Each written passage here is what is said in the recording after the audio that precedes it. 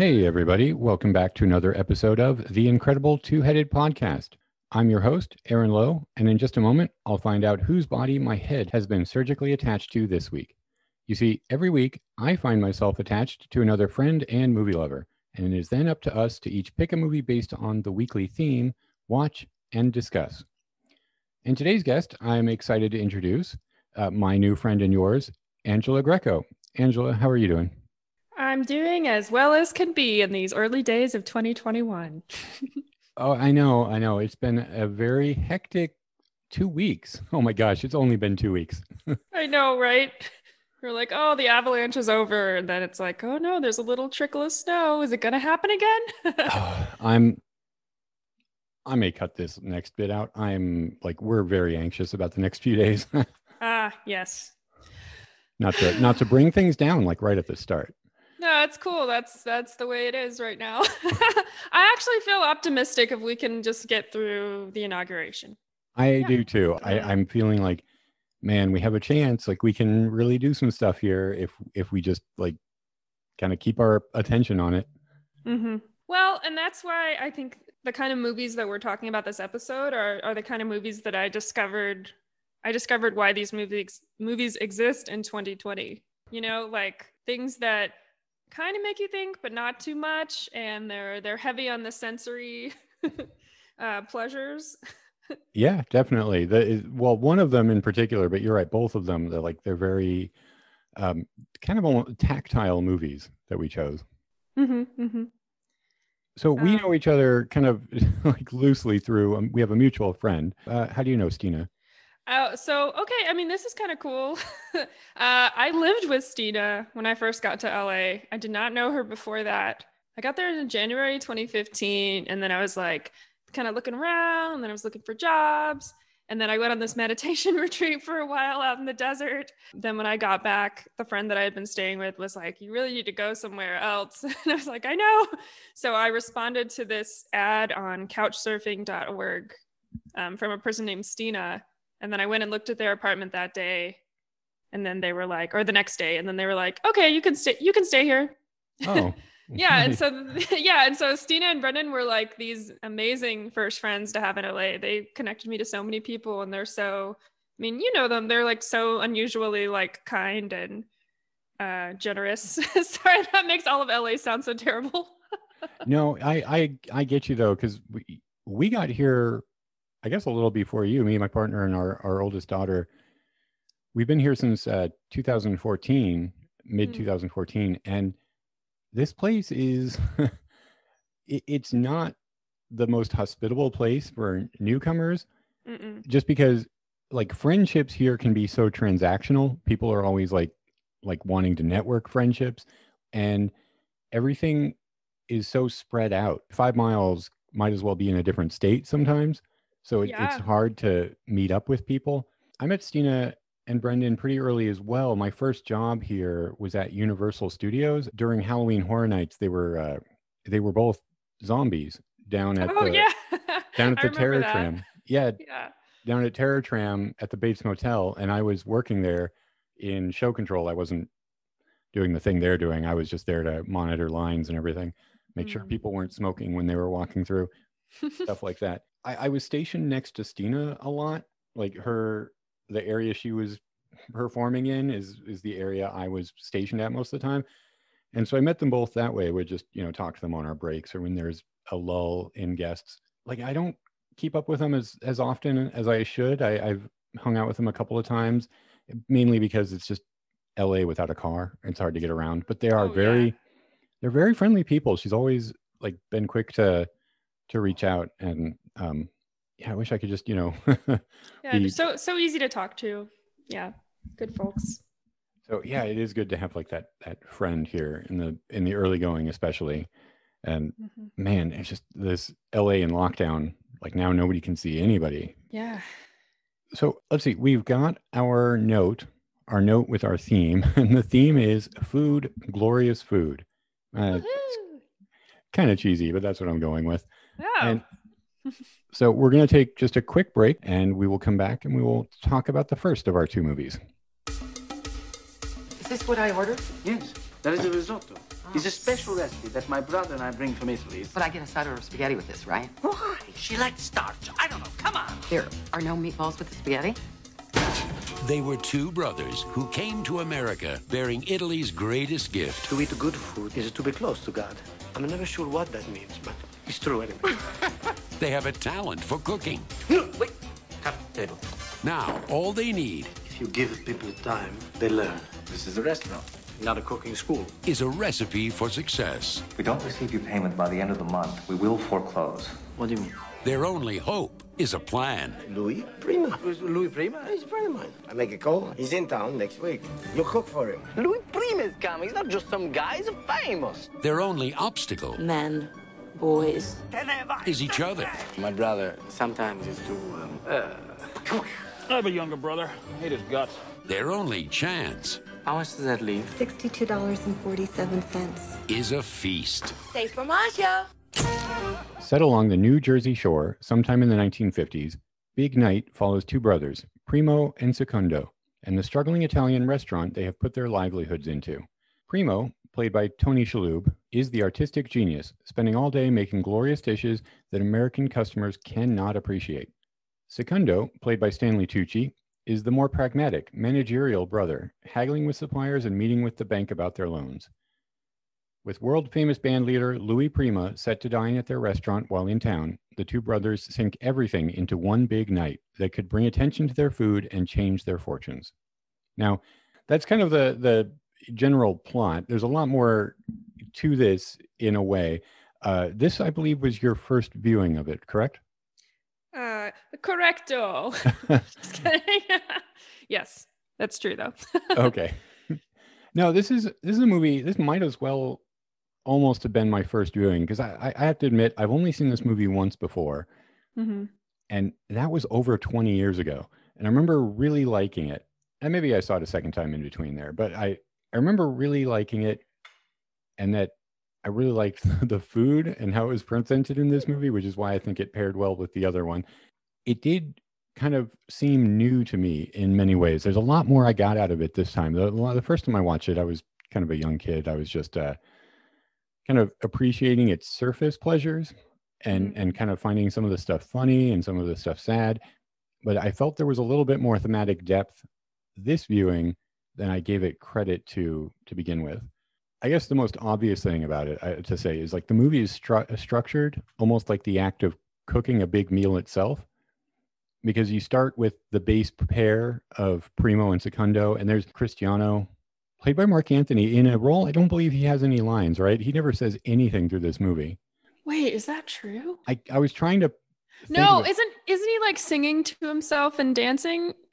Oh no, wait, maybe that was music that was playing, but he's like dancing alone for a second when he's mopping. Him having any dialogue in this movie. That's funny. Wow. So you've got those two and Cristiano, and then the movie keeps slowly adding new characters that kind of become part of the texture of this. I mean, if we're going to keep going with the food metaphor, the dish that is this movie, until you get to that big dinner scene at the end where all of the ingredients have now been added into one pot and it's kind of stirring together. I don't know. It's maybe not the most insightful thing to say about the movie. It's probably an obvious metaphor, but I really enjoyed how the movie would introduce new ingredients and just kind of let them simmer until the end of the film. That's a really good way to put it. I don't think that's, I wouldn't say that that's not insightful. I like it when a movie like kind of picks its structure and goes with it. Yeah, definitely. I like the kind of the form meets the style. Yeah, it's like because you're not doing a play, so you have all these options in a film that you might as well take advantage of. I think being able to go to different places, and well, I guess in a play you can introduce people whenever you want to as well. That's not a rule. Yeah, I don't know. I like a strong choice, even if it's like, oh, of course it's structured like a 5-course meal, but like that's cool. I guess. What did you think about this movie? Did you enjoy it, or was it kind of? I mean, well, I don't know. I'm trying to lead you to or did you hate it? No. So I think okay, let me see. I think I enjoyed it. No, I did enjoy it overall. I would say probably if I were to give it a rating, it might be like an 80%. Well, that's still really high. San Marzano tomato, 80%. No, not Rotten Tomato. I think to give some context, I am Italian. And so anytime I watch, anytime I watch something with Italian culture, I'm always like, does this remind me of my family? And so like, I was going to bring this up. So this is the perfect time to do so. Goodfellas has that scene where they're all cooking in prison. Do you remember that? Oh yeah. Yeah. Yeah. And so like that was a moment in a movie that really struck me where I was like, oh, that's exactly what it's like when my family cooks. Like that's what the atmosphere is like, and that's what the food looks like. And so this one had a mixture to me. I think one thing that really took me out of it, not to start with the negative, because there were a lot of things I liked, but the accents just really killed me. Yeah, I was actually I don't think they're good Italian accents. So I did not know you were Italian, but I did want to mention that, and especially now that you brought it up, from your point of view, then, because it does seem, it also seems like in pop culture, the Italian accent is just kind of still agreed upon. It can be like used kind of a joke as a joke. And yeah. I don't think they're trying to make the Italian accents a joke, but there are times, especially with Tony Shalhoub, who's an actor I really love, and I think he's doing a great job in this. I think he really goes for an exaggerated accent more than Stanley Tucci, who kind of has a little bit of a shade to it. But I think Tucci is he? I mean, he's doing more of Italian? Yeah, his parents are both of Italian descent. Tony Shalhoub is really kind of going for that accent a few times. He's hamming it up. Yeah, and he kind of does that in other movies as well, but it does. I did think this time, and when I saw this in the late 90s, I probably never entered my mind at all, but it did enter my mind this time, like how authentic is this, and how just false does some of this ring? It I feel like if they had toned all the accents down like just 10%, that would have taken me out of the movie a lot less often. But I mean, it wasn't really that big of a deal, because I know that, I think you're right. I think it was more of a like of the time thing. Like cultural sensitivity wasn't as big of a thing then, and not that I'm like offended by it, but I was just, especially Tony Shalhoub's, I'd be like, wow, this just sounds really funny, but I'm like not taking him seriously. Well, what do you think then about, because Ian Holm, as you know, a very British actor playing the more successful Pascal with just as much of an accent as well. I felt like his wasn't quite as, it might just be that Tony Shalhoub himself just is funny, and so maybe him plus an Italian accent is just too much, Yeah, and I guess you're right. Like he's got more of the mannerisms. He's not necessarily. I'm talking about Ian Holm now.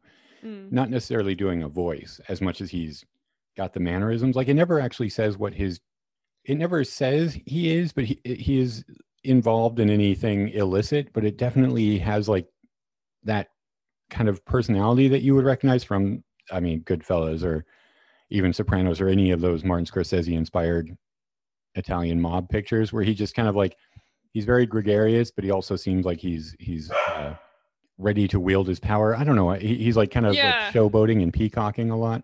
Yeah, there's a bit of like a viper waiting underneath. He definitely has a little bit of that shady mob boss energy to him. I also think that, so what's really interesting to me is that the movie synopsis is so focused on the external stakes and the external events, which, I mean, it has to be, because I guess that's what synopses are. But I feel like the movie is definitely about the relationship between the brothers. And I think it's really about them becoming committed to their relationship and their restaurant and their partnered endeavor. And I think that's why, like, we don't find out in the end, do they get a loan? Do they end up getting more customers because that meal was really good? Yeah. It doesn't ultimately matter. Oh, you're completely right about that. It is their relationship. Like they both have relationships with people outside of the restaurant, but it is them that are really the showcase of the movie. And that, yeah, because we don't even know how the romantic things turn out. Like they're just kind of open-ended. Yeah. Maybe they'll end up what's his name? Actually, wait, oh yeah, Segundo. Maybe he'll end up patching things up with a Mini Driver, or maybe he won't. We don't know, and we don't know how the flower shop lady is going to go either. So, and that to me really did resonate with the Italian culture that I grew up with, because my dad will say it over and over again, like family is more important than anything. Like, and I think for him, it's even like more important than government. Yeah.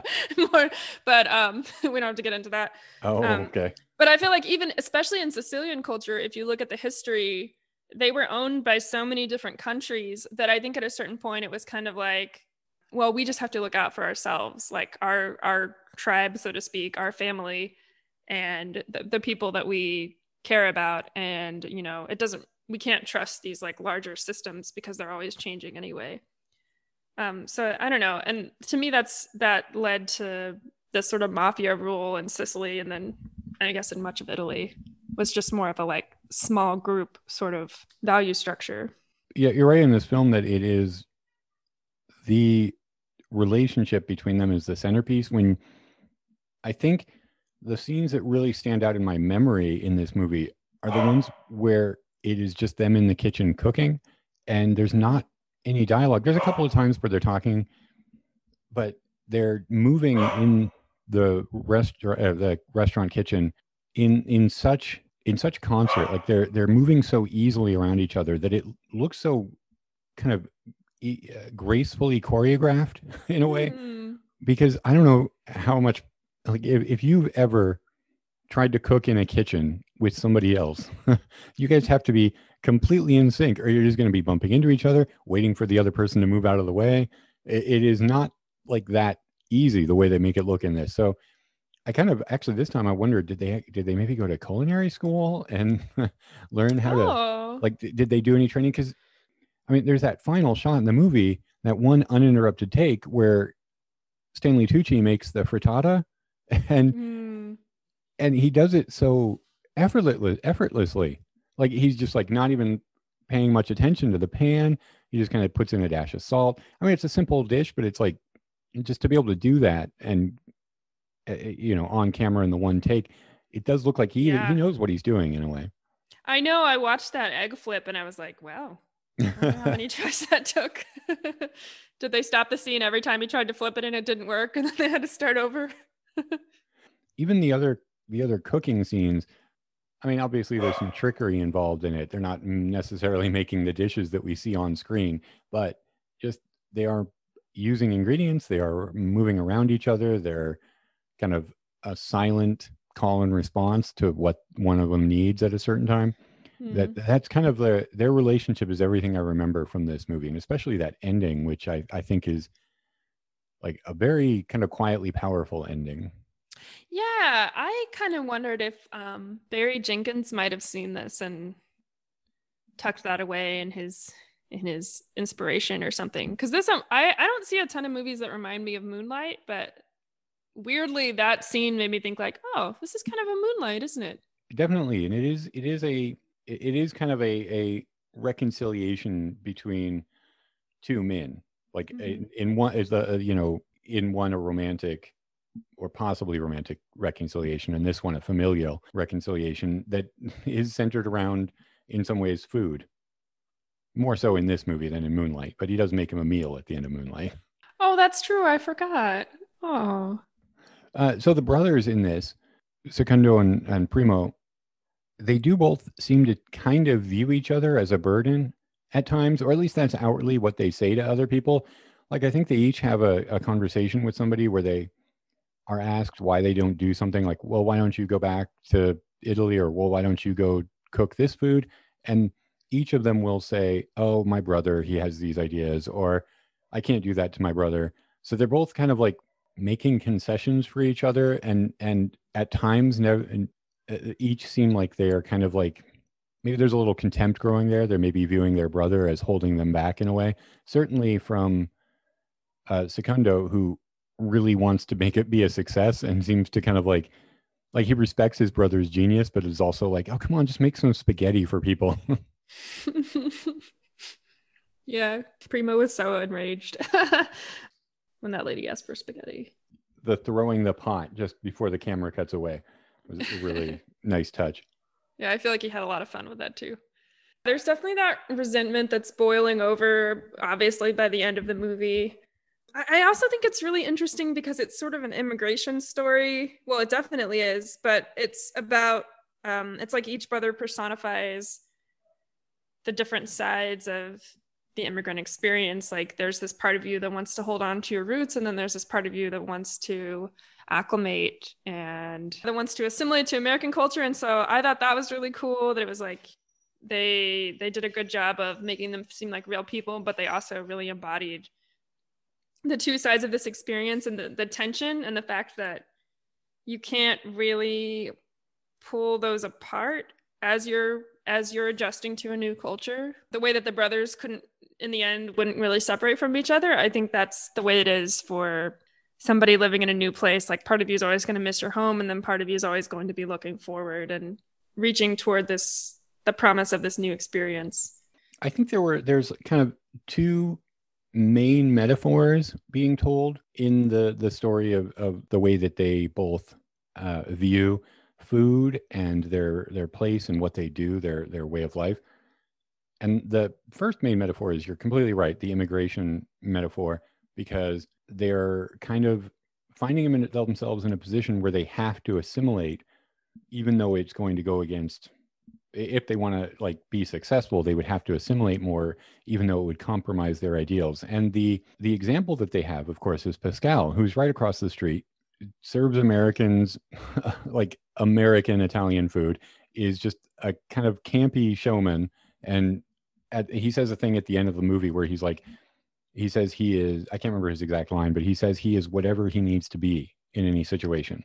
He'll just be whatever he needs to be a success in America. And so you see him, they give him like an example of, like, for a lot of the movie, Secundo wants what Pascal has. He wants to be successful. He wants to just like serve Americans what Americans want. And he wants that car. Yeah, yeah. But then at the end, you also see that that's kind of like, there's a little moral hole in Pascal that Secundo, who is no angel himself, is not necessarily willing to, he's not willing to give up that part of himself to have that. Yeah, and the shapeshifter is the one that asks Segundo, "Who are you?" at the end, which I feel like is like the immigration struggle. It's like, what is my identity now? When your cultural identity becomes so mixed, yeah, then you're having to answer that question. And that's like, I mean, I feel like that's the question of most movies for most characters, at least at some point. And it's like, it's a big question in our lives. Yeah. It's like, who am I? And what am I doing here? And yeah, so I think the secondary metaphor here, maybe the more obvious one at first glance, is food is clearly Primo's art. And so the metaphor then here is, well, staying pure versus selling out, which is kind of not an argument people have these days, but Primo wants to sell that risotto, or not sell, he wants to make that risotto. Who cares if Americans want it? Who cares if Americans can't find the seafood or don't recognize that it's rice or want meatballs with it? He wants to make the food, and he won't compromise that. He says he won't sacrifice his art or it will die. There's also a counter argument in the movie. I think Stash is the character name, the guy that's always eating there for free. And he gives them a painting at one point to pay for his meals. And there's a line of dialogue. He's been doing that for a long time. Like, he just gives them a painting every once in a while. Mm-hmm. That art does need a patron. Like, it is all well and good to feed your soul with art, but you do need to also feed your body. And the movie never makes like the movie, I think, is completely on Primo's side. He should stay pure, because that meal that he makes, it just blows everybody away. It is clearly, like, we see that he is correct in not changing what he's making or changing how he makes it. But the movie does offer a counterexample of somebody has to just kind of, like, they're using their art to pay for or to survive in a very physical way, not just a mental, spiritual way. I didn't think about that early example. I don't know if maybe I'm reading too much into it. It just because we're living in kind of like a world that is past the whole sellout debate. Like when nobody ever thinks of a band getting on a car commercial as like, oh, they're sellouts. You think of them like, oh, hey, they kind of made it. Well, yeah, I mean, I think what this movie shows, and um, probably what many other movies about artists show, is that it's incredibly stressful. It's a very stressful tension to live with. And like, I don't know, I feel like sometimes the attitude is like, well, you just want to like play with clay all day, or like you're just writing your little stories or something. I don't know, maybe those are just belittling voices in my head, but it's just sort of the day-to-day reality of like, oh, there's a bill coming and I need to have money for it, and like I need to do something to get that money. And so you're like, there's this like Rolodex of choices in your head that you're flipping, or almost like a slot machine, more so, that's like which things do I need to line up. Yeah, and I feel like the tension that the brothers express, definitely it hits the nail on the head for just that feeling of like sometimes you just want to scream next to the ocean. Yeah. I had a thought during this, kind of like off topic here a little bit. I had a thought watching it that this movie really only works nowadays as a period piece because our food culture has changed so much in the last, it's been 25 years now, where so much kind of, well, the term foodie, I don't think foodie existed back then, whatever your feelings on that term are, where so many people are really invested in finding authentic meals or these fusion meals or just like kind of out of the way spots with unique menus that I don't think I don't think setting this movie in present day, they would have the same problem trying to find people an audience for their food. Not at all. I feel, yeah. I mean, maybe it was only just interesting to me, but I was just like, well, that's kind of interesting how our culture has changed so much around food, and that the only way you could really do this is if you set it in like a really rural town, like some place that's just like out in the middle of nowhere, and then it would just become a fish out of water movie. It wouldn't be the same like what they're trying to do or say with this film here. Yeah, I know what you mean. I also, that actually brings up another note that I made about this movie, which is, when is this set? I really can't tell. I could not tell what decade this was. It's the 1950s, which it's supposed to be the 50s? Yeah. I mean, yeah, it was only the cars and then the women's clothing somewhat, but I was like, but I also feel like the women are really, they seem like 80s or 90s women to me. Well, yeah, especially kind of like Isabella Rossellini and Minnie Driver. They seem very much more modern. And I guess maybe Allison Janney too. Yeah, Janney's a business owner. Yeah. I believe, yeah, it's the 50s because of the style signifiers. And Louis Prima, I believe. I mean, he had a long career, but right. I just feel like I couldn't place it exactly myself. I had a vague idea of the 50s, but that is what the description calls it everywhere. That is just supposed to be the 50s in New Jersey. Okay, interesting. Okay, wow. One thing that I kind of noticed about this, and I'll be honest about this. I kind of got the idea from reading a review. Maybe I'll post it. I can't remember exactly which review I read, but I went back and I was like kind of looking over parts of the movie, and there is a interesting, possibly unintentional religious undercurrent to this movie. In like kind of, you know, the most obvious one would be Pascal is very much trying to deceive and tempt the brothers and seduce them and like get them to compromise their ideals. But yeah, so you've even got their restaurants. I mean, their restaurant is called The Paradise, or maybe just Paradise, and then his restaurant is the Italian Grotto, which, first of all, grotto, you know, it's an underground cave, but also the Paradise restaurant, it's so clean. Everything in there is light colors and white and very kind of like sparse, not Spartan, but it's like cleanly decorated. There's not a lot of business going on. But then you go to the grotto across the street and it's very loud. It's more I guess, sensuous in a way, because there's just a lot of people moving around in there. It's in lots of reds and blacks. And even the first time that you see Pascal, he's presenting that flambe, whatever that dish is, to the guests, and you see him behind flames that are rising up in front of his face. Oh, that's so true.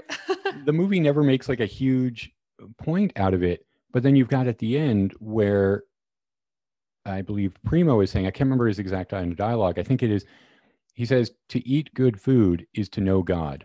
And he talks about food in like religious terms. Like he talks about God's knowledge is angel's bread. And he says he doesn't understand what that means, but he likes the way it sounds. But you also get the He also, though, it's almost like they view it in a very Catholic way too, though, because what else did he say? He's like, oh, this, after you eat this, you have to kill yourself.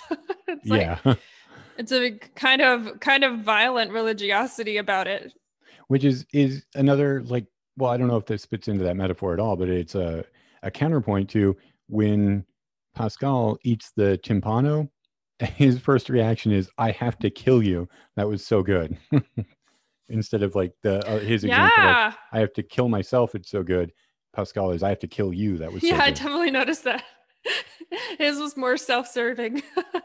And also kind of like a Judas in a way.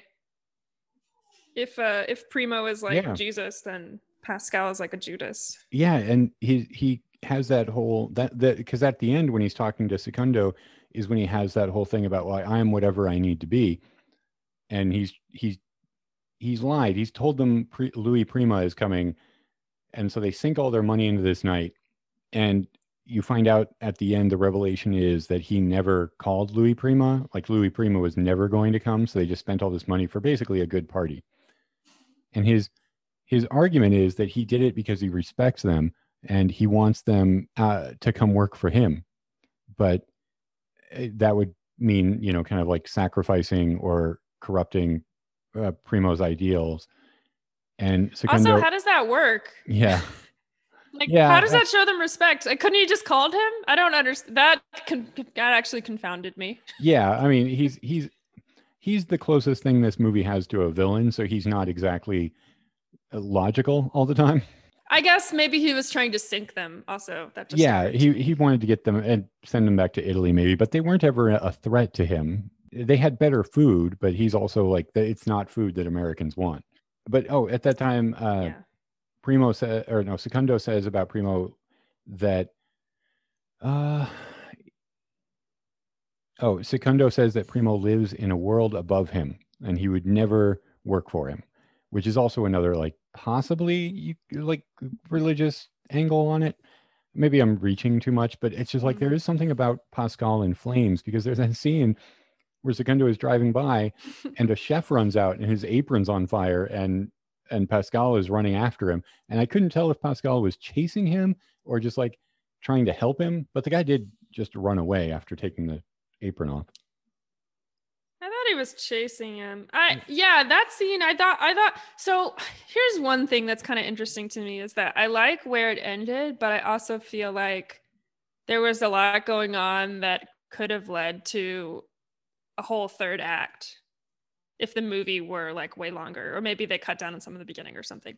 Because I thought seeing the like burning apron, I was like, okay, so Pascal's like involved in something more than just being a restaurateur. And so what is that? And like, is that gonna catch up with everybody? Which it really didn't. I guess, again, it went like the Moonlight route. It was more about internal things. And honestly, for what was this, 1996? I kind of respect that.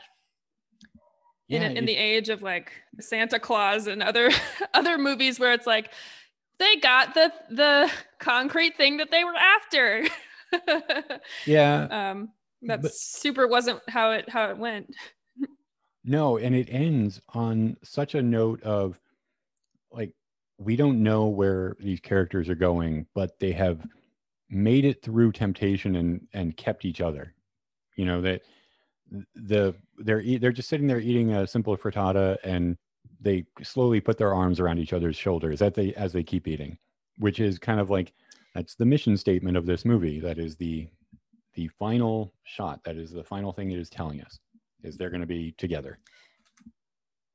Yeah. Spiritually, if not physically. Yeah, and I guess I guess following your religious theme, that makes this almost like a Faustian tale, doesn't it? Yeah. He never ends up Because making the deal Pascal's with the kind of devil. offering that. Yeah, that's true. I guess he doesn't actually follow through. This kind of veers away from like symbolic themes and stuff, but I also felt like the last scene and many of the scenes along the way showed these moments of the reality of working in food service. Because I feel like it's such a thankless job. Yes. I think that especially with Cristiano sleeping on the table the next morning. Yeah. And then how they all just look so tired. And there's this quietness. It kind of reminds me of like a lot of my 20s I worked on farms as well.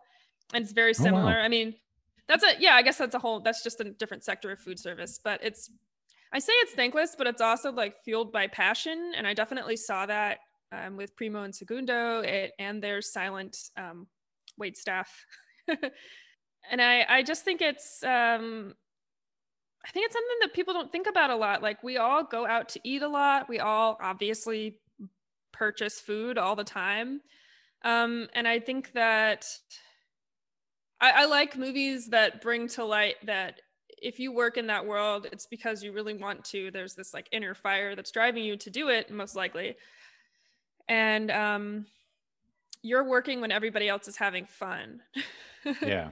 And I noticed that when Louis Prima-san showed up and Stanley Tucci started to like pick up the plates and like everyone else was just kind of lounging on the table and they were reminiscing about things and they were all like fattened up and happy and drunk and stuff. And I was just like, that is so true. Like that resonates so much with like anytime that I've hosted things or anytime that I've been working like at a farmer's market or at a food stand or something, everyone else is like milling around and just kind of like letting their blood sugar rise and I'm like cleaning away at something or bagging up whatever. And I don't know. And it's not to say, I don't know, I'm not saying that like in a resentful way, but I just think it's nice to realize these people that are really the backbone of a lot of our culture and society. So many things take place in locations where we eat, or so many things take place, events take place around meals, or bars, or I don't know. I would like to see more media, honestly, kind of illuminating just these jobs that aren't like your 9 to 5 or corporate or like super adventurous, passionate jobs, like Instagrammer kind of jobs.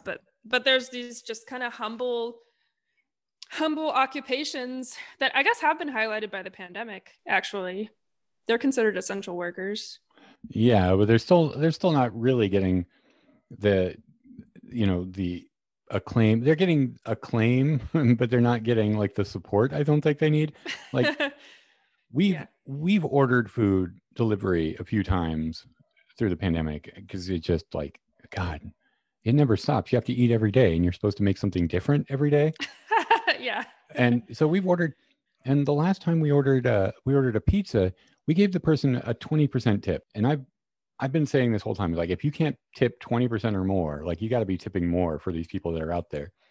And the guy said to her, the guy said to my partner, like, that's the biggest tip I've gotten all day. And it was an $8.75 tip.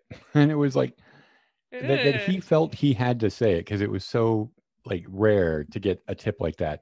And he seemed so happy about it. It made me feel really bad. Like, are people not tipping? Are people ordering food? And I get it. Everybody's financial situation is different. But I just think, like, if you're going to be ordering right now and people are literally putting their health on the line for this, try to scrounge together a tip. Yeah, exactly. Look on your couch, grab some quarters, put them in an envelope outside your door. I don't know. Yeah. Yeah, I hear you. So I really like that about this movie. I thought that portrayal was, I don't know. I thought that resonated with food service world. And I wonder what other food service people would think of it. Because I remember friends that would work in kitchens, and like, I remember one friend who worked in kitchens in New York, and I would always like text him on the weekends, and I'd be like, "Oh, I'm doing this thing. Do you want to come do it?" And he'd always be like, "I'm working." And I was like, "Oh yeah, of course, of course you are. It's the fun time." I also kind of wondered in this movie what Cristiano's deal was, because they seem so dismissive of him. Like, they don't they don't really address him directly in any sort of friendly way. Like they kind of bark orders at him, and they seem a little annoyed by him all the time.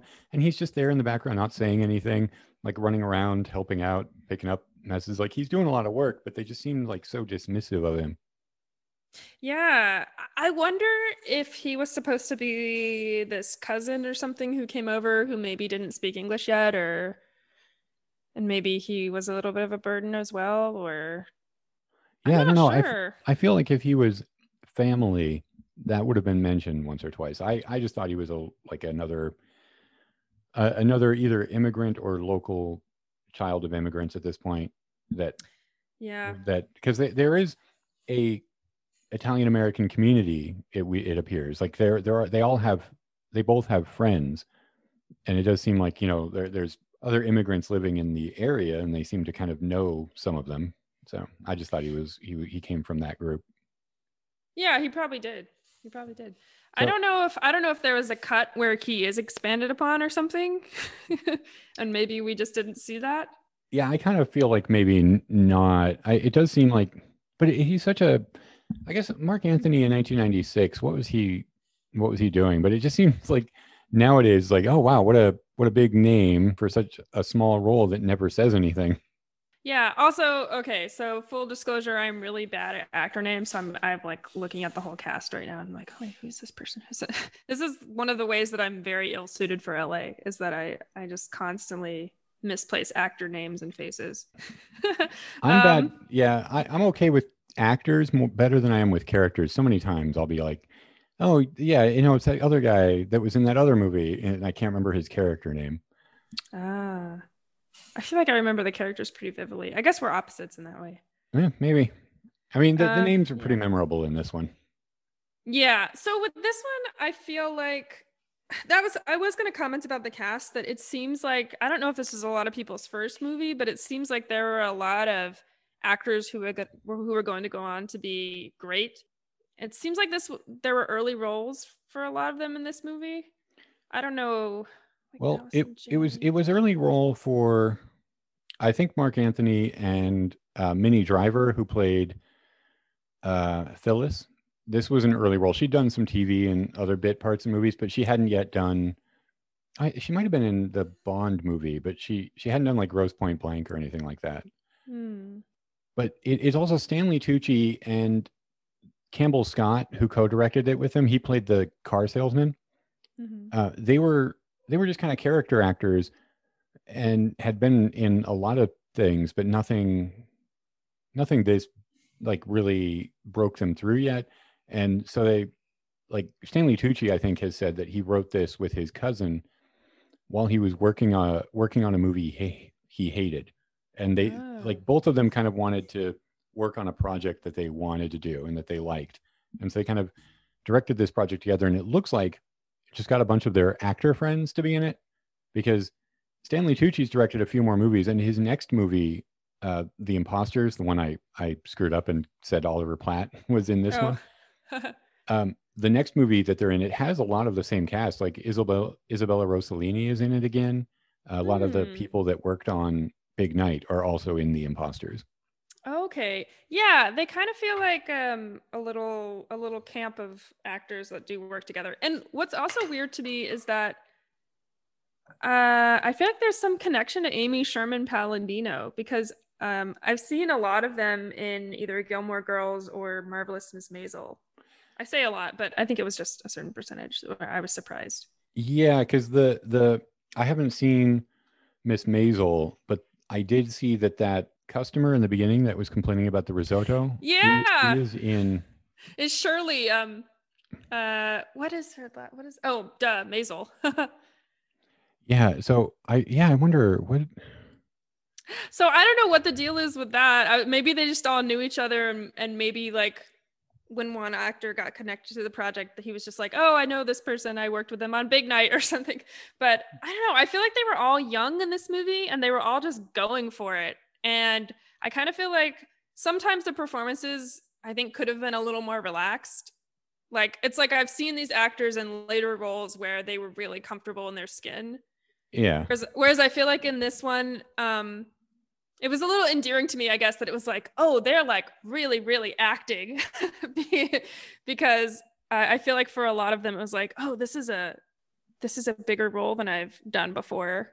It's different energy. I can see that. I can see that. I will say, I think everybody comes across all right in this movie, and I like the representations of the characters. I like there's a warmth that everybody is treated with, even though Secondo is doing some like pretty crappy things in this movie, and even though Pascal is nominally the villain of the movie, he's not treated with hatred by the film. He's like treated as he's got these faults, but I think that there's a warmth in this movie that I really like and respond to.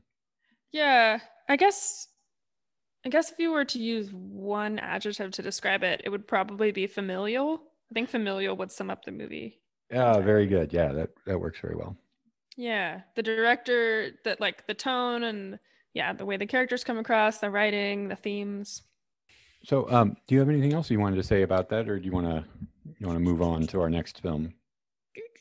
Let's see. Went over the structure, food service, passion. The only other thing, I talked a little bit about the violent communication style, but that also just really that was the other thing that that really resonated with me in Italian culture, was just all the like the way they had to scream at each other, and the way that they were like, after you eat this, you have to kill yourself. I'm gonna kill you.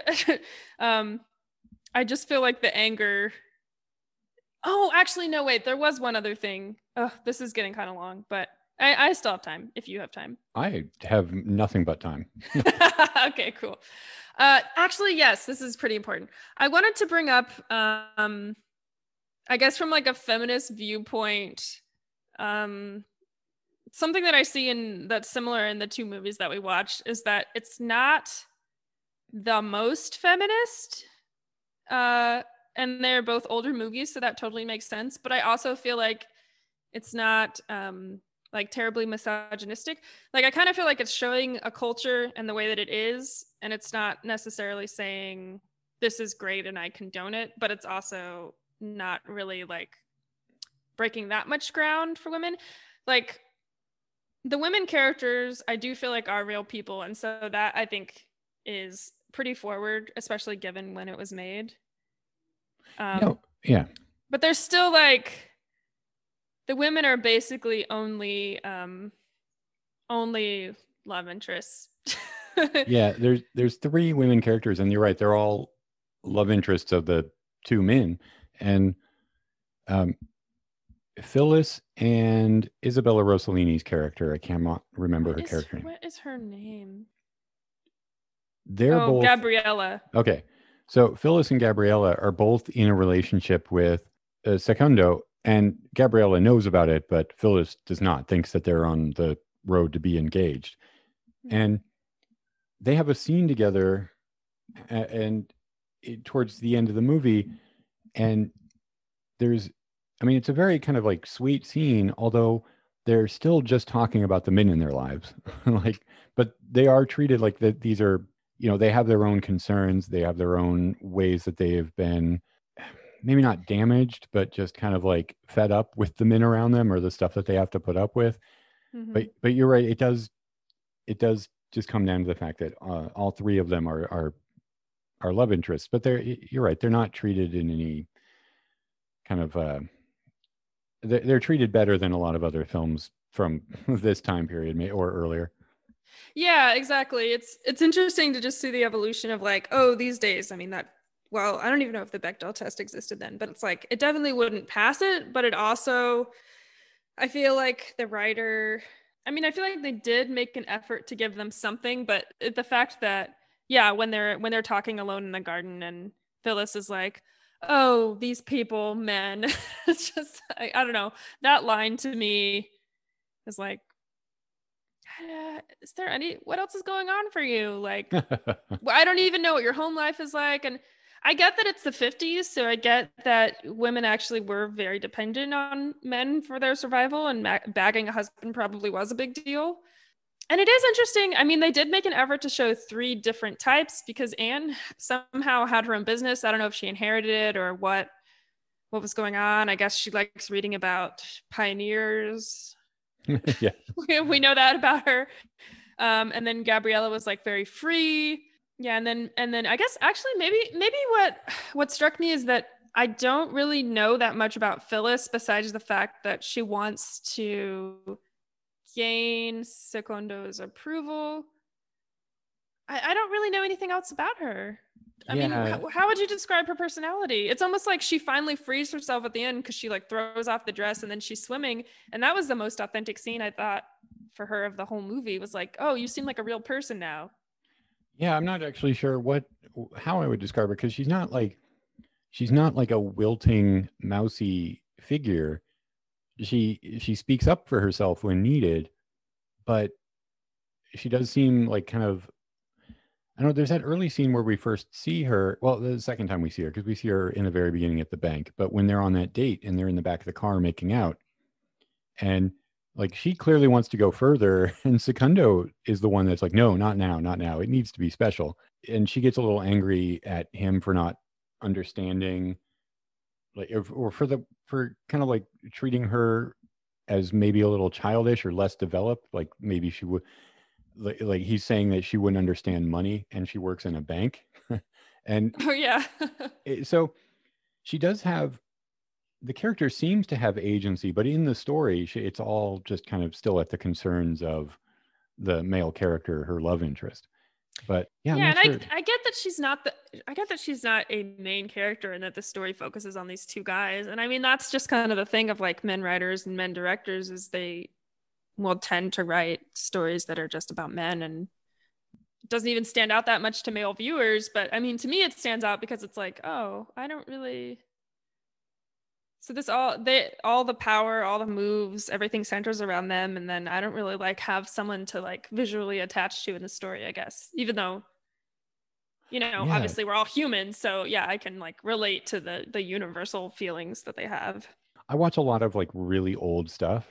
I watch all types of movies, some some more respectable than others, but I watch a lot of really old movies, and it's just like even the more respectable movies, the way that they treat their women characters or their minority characters, if they have any, it is shocking to me how much I didn't notice that in my teens and even my 20s, versus how much over the past 15 years or however long. Like it's one of those things, like in my 20s I was starting to kind of like become aware of it, but now I look back at it and I'm like, gosh, how did I not ever notice this? Or how did I think some of this stuff was okay?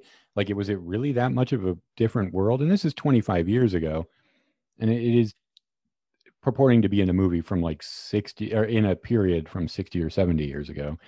Right. But still, like, I just think it's easy to not notice when you can identify with the main characters more easily, Yeah, I do. I try to be better about noticing it now. I try to like view the movie from, or at least try to view the movie through different lenses. But it's also a conversation I'm constantly having with myself. Like, how much can I forgive in a movie just because it's old? But right, that is the big question. Yeah, because there's a lot of like really great movies, and I go back and watch them. I'm like, oh no, like this is not okay. even It's a Wonderful Life. I mean, I love that movie, but it's like Mary becomes a librarian and starts wearing glasses, and that's like, and she's single. That's the worst version of her life. Yeah, it's not that bad. Yeah, I know. It is interesting to me also to think that, like, gosh, all of our progressive ideals are also going to look so outdated in the future. They're gonna like.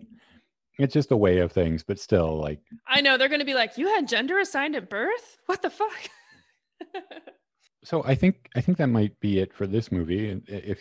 Unless you thought of anything else, and we can move over to Tom Popo. No, I'm good. Yeah. Okay. Let's do it.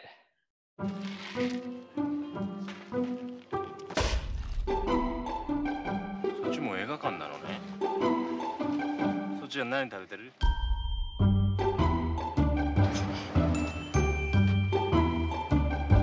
俺嫌な予感がする。何よ、特性やられる。うるさいわね。で、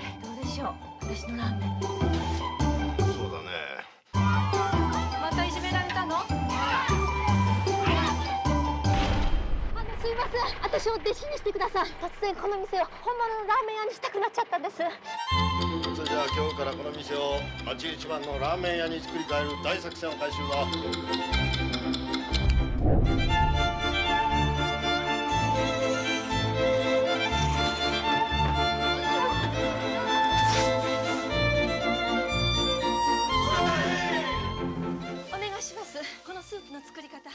Described by writer-director Juzo Itami as a noodle western, Tampopo is a funny, warm, digression-filled exploration of the intersection between food and, well, every aspect of our lives, from birth to death and everything in between, all told through the framework of a trucker trying to help a widow fix up her noodle shop and become the best ramen chef in town. Now, this movie came out in 1985. I have heard of this movie a lot, and yet I was not really aware of what the movie was. I kind of just heard the title a lot as like, oh yeah, it's a great movie. It's one of the best Japanese movies, or it's on these lists of great Japanese movies. And I never read any descriptions of it. So I'm so glad that you picked this, because from just about the opening frame of this movie, or even that opening scene of this movie, I knew I was going to love it. And I loved every minute of this movie. It was such a delight. I'm actually really glad I didn't look into what the movie was about, because it was such a complete surprise, every scene and every development in this movie. But this is your choice. So you've seen this at least a couple times previously. Just really quickly, like your history or what you think, your thoughts on this movie. Overview. Wow. What's so interesting to me is that I started asking people, have you seen this movie called Tampopo? And because I subscribed to the Criterion channel in 2020. And so I was just wandering around and I was like, okay, I need a movie that is fun and that's going to help me just be in the present and laugh. But I also need it to not be like too dumb. And so I just ended up stumbling upon it and I just watched it alone one night and it was just so delightful. Yeah. And it was like everything that I needed in the midst of, when was the first time I saw it? I think it was either right before or right after the election. So as you can imagine, late 2020, yeah, that's the time when you need Tampopo. And so then I started asking people and they were like, oh, I've been meaning to see that. And I was like, why? Why has everyone been meaning to see this? So I guess this movie is a big deal, which I did not realize.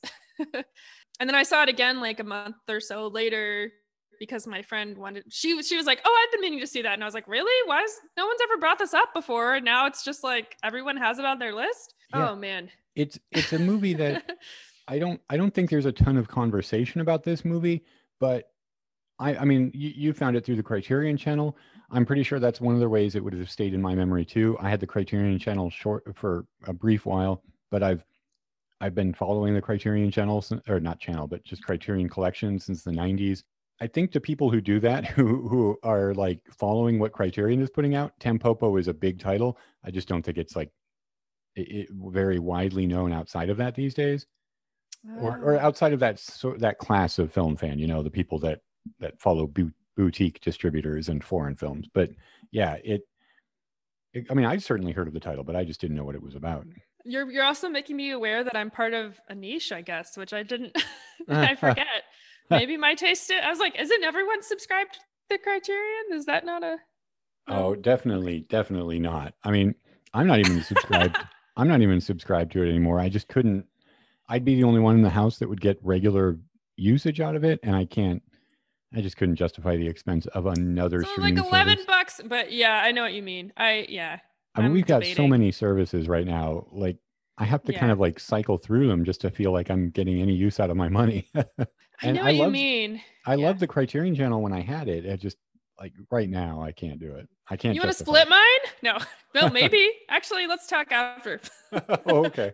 Yeah. You didn't hear that, Criterion people. Oh, it's edited out. I'm not leaving this in.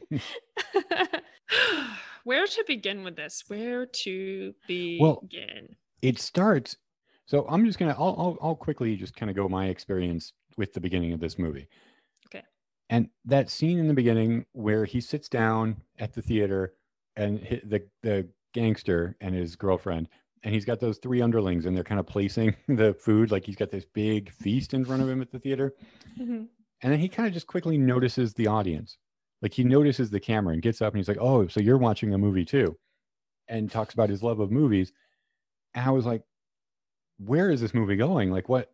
Why? Like, why have I not heard this? This is like really my type of movie. This is right up my alley." And I love Japanese films. And then it begins. It's the truckers. The one guy in the passenger seat is reading a book, and in the book, it's describing ramen and how to eat the perfect way to eat the perfect bowl of ramen. And I tell you, this is the most hungry I've ever been watching a movie. When they are showing that ramen, and he's talking about how to place, like move little things out of the way. Your first bite should be this, and then after this, now you can try a little bit of the broth. You should apologize to the the pork that you're about to eat. Like I was starving. And then, it introduces the movie proper. They go to get ramen because they're hungry now too, after reading this. And we get into the plot where this trucker, Goro, kind of intercedes and helps this widow who's running a ramen shop, and she begs him to help her make her ramen shop the best in Japan. And that's the plot. But what I wasn't prepared for was how many digressions this movie takes.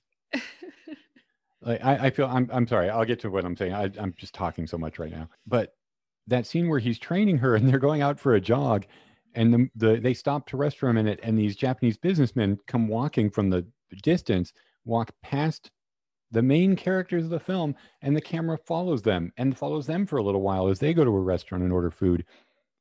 This movie had such an interesting flow where every little vignette led into the next one.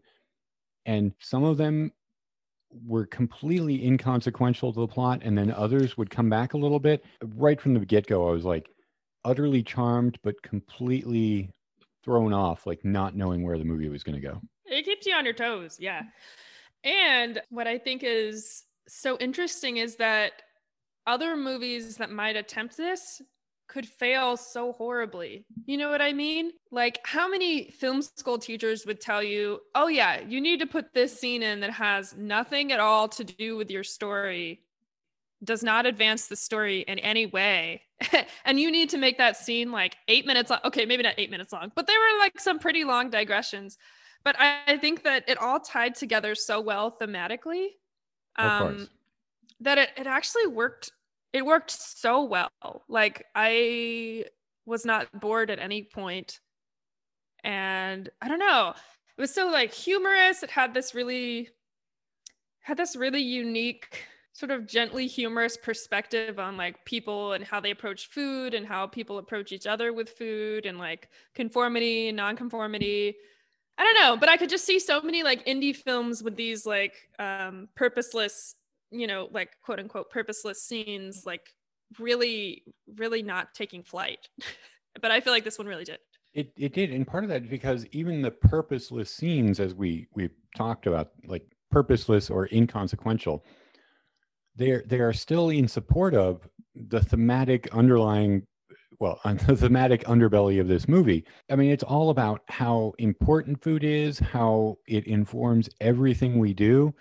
There's that scene where the guy on the train, he has his tooth is killing him, and so he goes to the dentist, and now finally finally he can eat, and he goes to eat ice cream, and he shares it with this kid who's got the sign around his neck that's like, "Please do not feed him any sweets. He's on an organic diet," or whatever.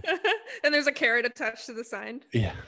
And then there's also the scene later where the guy runs home to his dying wife, and his wife is basically dead, but she gets up, she gets better just long enough to cook the family a last meal. She watches them start to enjoy it, and then she dies.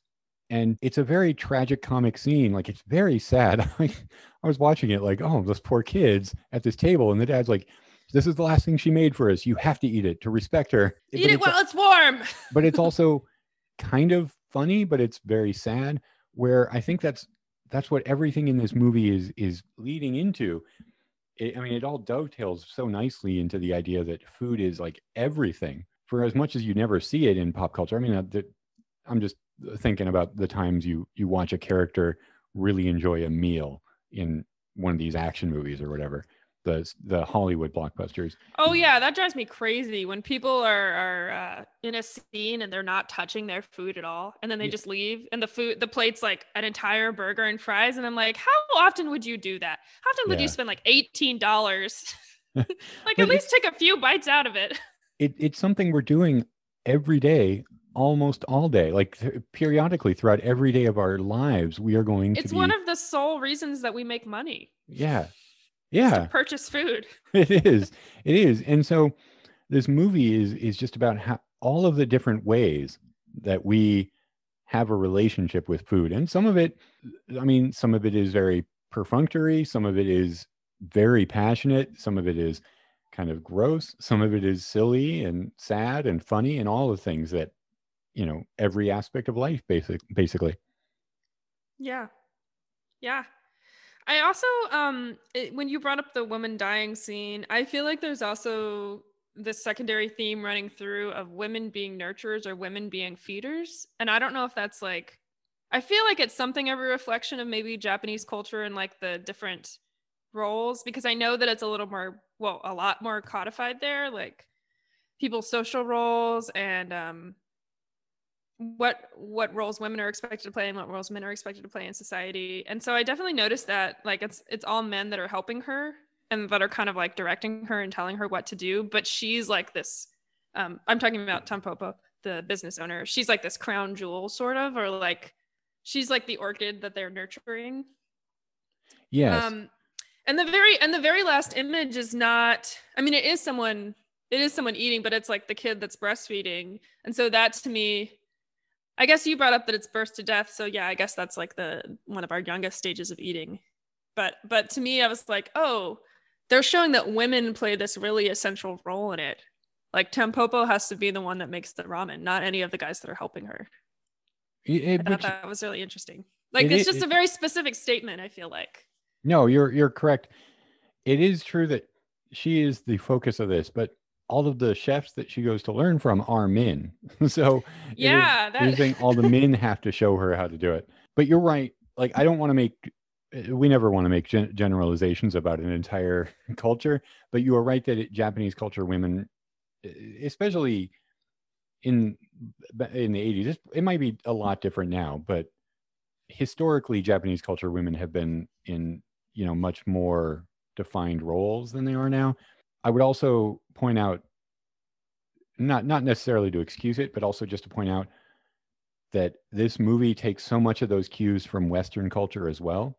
The idea of, like, because he calls it a noodle Western, and that's a little misleading, but you can track a Clint Eastwood Western kind of over a lot of the stuff that happens in this movie, the Goro and Tampopo storyline, because he's the kind of mysterious loner stranger who comes into town. He starts helping the locals. He forms an attachment to the comely widow, I guess, to put it in kind of like, outdated terms. But you know what I mean? Where he's helping her and then he rides off into the sunset at the end of the movie, where those things where the guys come together to help the woman, like that is, I don't know. He is kind of riffing off of Western culture in a way as well, even though it is part of Japanese culture. The framework he's using is very Western. Yeah, it's an interesting blend in that way. And I feel like that might be just kind of an expression of the 80s. Like, I feel like they probably were dealing with more Western influence at that point. It might have expressed this sort of like cultural shift that was happening of like, oh, because yeah, actually there was that scene with the young women eating the spaghetti where the teacher was telling them, oh, Westerners eat spaghetti like this, where they don't make a noise at all. And then there was a white guy that they could see from where they were sitting who was eating it in a really sloppy, really noisy way. And so all the young ladies started copying him. And so I feel like that was kind of a statement that was being made of like how this culture is evolving. Because I guess like traditionally Japan has been more isolationist, but then at certain times they've kind of like let in, so to speak, outsiders more. And so it's sort of like, what attributes of Western culture do they want to take on? And like, what attributes do they not want to take on? And I feel like the movie was just kind of showing that transition period to some degree. Yeah, that's interesting because I hadn't thought about that in regards to this movie, but the 80s here in America, like kind of Asian exoticism was such a big part of pop culture. Like you think about all those movies you see the action movies, the star is in a kimono when they're at home or something like that. Like you're seeing a lot of Asian culture, or at least the iconography of Asian culture, make its way here. Like, ninjas and karate were so big. Yeah. And the reverse has almost always been true, where you see pop culture from anywhere around the world, in kind of American culture or Western culture, not just American, but Western culture has been so dominant around the globe that it does seep into the cultures around the world. Like even as far back, like, the 40s and 50s Japanese movies, Kurosawa was taking very Western formats to make his all very Japanese movies. Like, Seven Samurai, Yojimbo, they were remade as Westerns, but they were also taking Western iconography to tell those stories. So it's interesting to see that, like, when you can point that out and be like, oh, it's taking from here, or this is like this kind of cross-pollination between cultures. Yeah. And I don't know. I just love seeing things like that. I think it's so interesting because I think you're right that you can't make generalizations about cultures, but I also think it's true that they're never stagnant, and I think they're as simple as people saying like, "Oh, I like that. I want to do that." Like, I don't know. Oh, I like what's an example? Have you ever been to a Daiso in LA? Do you know what I'm talking about? I have not. Oh my gosh, you got to go when everything's open again. But it's a Japanese dollar store. There's one in Koreatown and there's one in Northridge, and I don't know, they're all over. So one time at one, I found this mug that had a tiny spoon that fit into the handle. And I just thought that was like the coolest thing. I had never seen that. And I don't know why that's not a common thing at all. But like, you always need a spoon to stir your coffee, and then you never want to set it down on the counter because it's going to leave a little like coffee. I don't know. Yeah. So then you put it in the sink, but it's like you might need it again because you're going to stir it again. Anyways, so I don't know. I just feel like me seeing that mug, I was like, oh, that's cool. I love that. I want to make something like that. And I feel like cultural transactions and exchanges and cross-pollination, as you said, are as simple as that. Like I feel like we saw that in Tampopo's fashion show as well. When they were styling her, I feel like the styles were pretty Western. Like her chef outfit was like a French chef. So I don't know. Yeah, I just think it's cool to see that on the ground level of like that moment when a person is like, oh, I'm taking this on. No, that's interesting. I hadn't thought about it, but it's so obvious for this movie because it's so much. I mean, just the idea that he's calling it a noodle Western and he's taking Western culture as the framework. I can't believe I hadn't thought about that. That's a good point. Well, it's a big movie. There's just so much going on. And I think the fact that it's about noodles really, like, there are all these strands. And so I think that can be why it's hard to put into words and why it's hard to even process as a movie, because there's like strands of different storylines and you get attached to these different people. There's strands of different themes, and it just like, yeah, it's a lot going on. It is. It's definitely one I will be going back to soon. Like, I almost watched it again today, but before we talked to some, like, oh, I bet there's more I can find to talk about, but I just haven't been able to get to it. But it's one that I want to watch again. I want to get people together to watch it. It like, once it's physically possible to do that again, I have to admit, and this is me coming from Alaska, and I've been here 6 years, so I don't really have an excuse, but. Oh, that's why you said down here. I was like, did you come from the Bay Area? What are you talking about? Oh, okay. Yeah. Sorry. Yeah, got it. So coming from Alaska, but I've been here for 6 years, so I don't actually have an excuse. But I've never had legitimate ramen. Oh. Sorry. There's such ramen, good ramen. Oh. I know. And I hear so many good things about it. I just like, I think it was down here that I realized like ramen had become a real thing. I can't remember how long ago it was when I first heard that ramen as a legitimate dish in America. Because I always knew like the stuff that we got was kind of a cheap version of legitimate good dishes in Japan. But that's all I knew of ramen in America was Top Ramen and Maruchan. And that's all Oh I've my ever had. God. That's all I've ever had. And I saw the ramen in this movie. And I've seen ramen in other things before, but it looks so good. I just wish Oh yeah. we ordered one of the restaurants we've ordered from a couple of times during the pandemic is a ramen and curry place, and we've only ever gotten the curry there because I want to go get ramen fresh. I don't want it to be sitting in somebody's car and like get here and the noodles are a little too mushy. Like, Well, the noodles are kept separate when it's delivered, just to let you know. I think well, you're on the right track that, yeah, it's better to eat it in person in a place, but you would combine the broth with the noodles after you get it. Just oh, FYI. maybe I'll do that. Like, I'm just saying, Jinya ramen bar is pretty close to you. They would probably deliver. Maybe.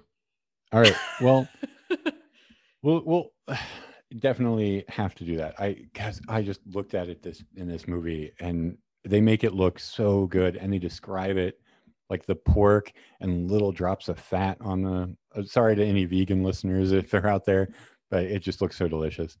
Oh, and I mean, I'm vegetarian, and but still, there's so many. Just the noodles, and I mean, the whole chicken and like the pig head, that was a little hard, and the turtle. I do have a vegan friend who was like, "I like Tampopo, except I didn't like the turtle killing scene," and then I was like, That "Oh, was yeah. rough.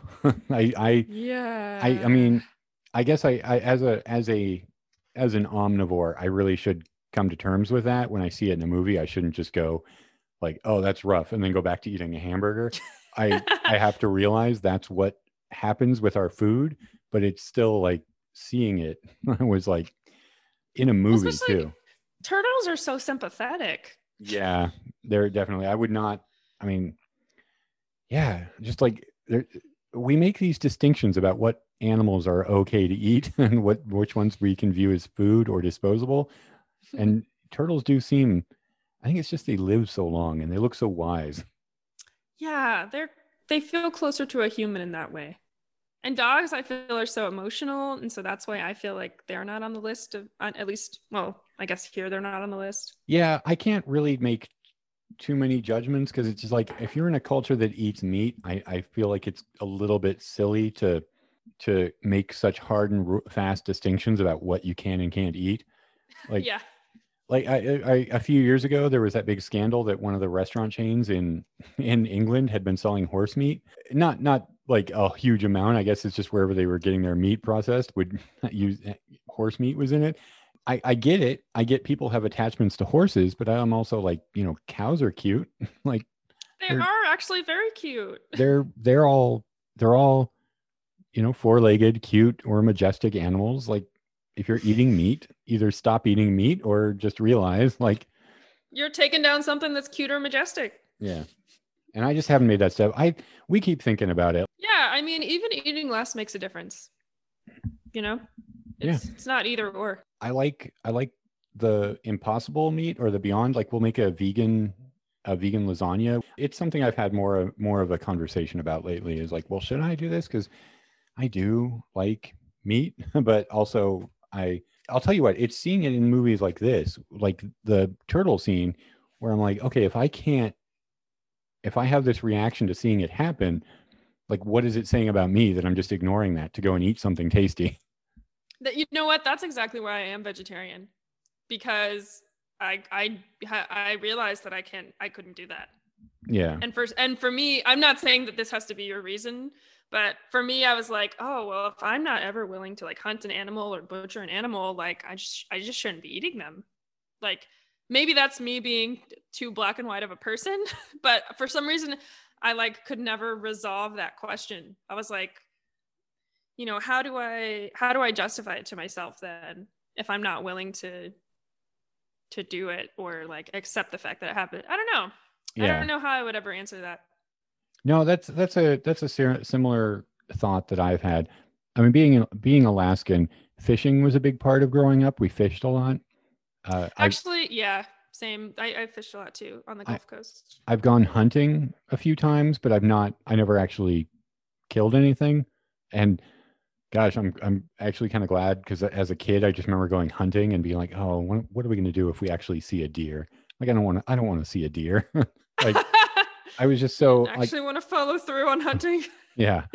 So I guess maybe even then I should have realized that maybe this is a conversation worth having. Well, and actually, I don't know how far we want to go down. I guess we're going on a food tangent. It's just like the movie. Yeah, But this movie is full of digressions, and we can do just as many. we can do as many as we want. Fish, I have thought of eating because you can like technically humanely kill a fish where it doesn't feel anything at all. I don't know that all fish is killed that way, but if you wanted to frame it in like a no suffering way, sometimes I thought maybe I'll go back to that because I do like feel some personal attachment to seafood. Like it can be a little hard to give that up. Yeah, so I guess getting back to the movie, I should say, like, as hungry as this movie made me, at a certain point, I started to get a little less hungry. Like, I don't know how to say it. I'll just say the descriptions of food and seeing people prepare the food, very appetizing. I do not like watching people eat. And you get a lot, like, I don't have a like disdain for it, but I just think it's hard to make that look as appetizing as the actual act of eating. And there's some kind of, I have to admit, the sex scene with the gangster and his girlfriend, I thought that was a little gross. I get some of it was kind of funny, and I get it was supposed to be erotic, but I was just like, oh, that does not look good. That scene is so evocative. It is. I feel like people have such diverse reactions to it, but I feel like it's impossible to not react to that scene. Yeah, and especially when you get to the egg yolk, which is whoa. I mean, I don't want to. So, listeners, if you haven't seen it, this is not a anywhere near pornographic. I think I'm making it sound like worse than it is. It's just like the act of food and like the consumption of food is sometimes like a little gross, and I maybe I do have like a little bit of an aversion to that. That it is just possibly just me. That's interesting because my friend that I saw it with the second time, she was like, "This is hot." Like that scene totally worked for her. And then I think I was actually in between you and her. Like sometimes I was like, "This is like really slimy looking," and I don't know. It was like this mixture of like discomfort and then like extreme sensuality. I feel like that's pretty masterful in a movie to make something like where you feel it so palpably. I will give it that I could recognize the steamy nature of the film and what was, while also still being a little bit revulsed by what they were actually doing. Yeah, understandably. So I mean, we don't need to focus too much on that. It is just kind of like a part of this movie, but this movie is, in a way, I don't think the American version of this movie would be. Like the American version of this movie would not be as frank in its exploration of sexuality and death, and like the scene, even the scene, the way it ends with the baby being breastfed. I don't think that would be in the American version at all. Or if it would not be a studio production. You know, this would be like a much smaller budgeted film. I guess one word that I would assign to it is just bold. And that I think that's what I love sometimes. I like when films are measured and you can tell that they really put a lot of thought into each thing, which obviously there was a lot of thought put into this, but I also feel like they made some choices that were not always subtle, but they just like 100% went for it. And I guess what's coming to mind for me right now is the hobos singing like an angelic choir. Yeah, to say goodnight to them. It's such a charming scene though. Like everything about this movie, I will say, you say it's bold. I will agree. It takes some bold swings, but I think that this is so charming from beginning to end. Like it's so like the guy who plays Goro is so great, and Tempopo is so lively. Like everybody in this movie, it's a fun mix, and yeah. And as bold as it is, it's kind of like got a lightness to it, a light touch at times. Yeah. And you know what? I guess I find that refreshing as well, because sometimes I feel like art house movies can be guilty of taking themselves too seriously, or like all of them needing to be about the hardest things in life, you know? Yeah. And like I get it, and I have watched so many movies like that and appreciate. I mean, like The Hours was one of my favorites growing up, and that's like super depressing. Oh yeah. um but I think it's really cool that they took something that's, I guess this is kind of going back to the food service thing, where it's something that's so taken for granted and so quotidian, and like raised it to this level. And I even feel like her name, which means dandelion, is sort of like a nod to that, because you walk past dandelions all the time and they like proliferate themselves just like unstoppably, but we kind of just take them for granted. And I don't know, you don't really like stop and appreciate a dandelion the way that you do a rose. No, yeah. So, okay, I'll admit I actually did not write down notes for this one because I was like, oh, I've seen it so many times, but actually it's only 2 times. Oh no, you're fine. I'm almost the exact same way, where I was like, I don't know what else to say. I know what I'm going to say, and I've said my notes here. Oh, I do remember now one thing that I was going to say. And actually, okay, so with a film this visceral, I feel like it could stop there. But what I really liked is that we actually got a little window into Tampopo and Goro's life, that they had this like little kind of romantic offshoot with them, where that actually never fully even came into being. Like, I don't think they ever kissed or.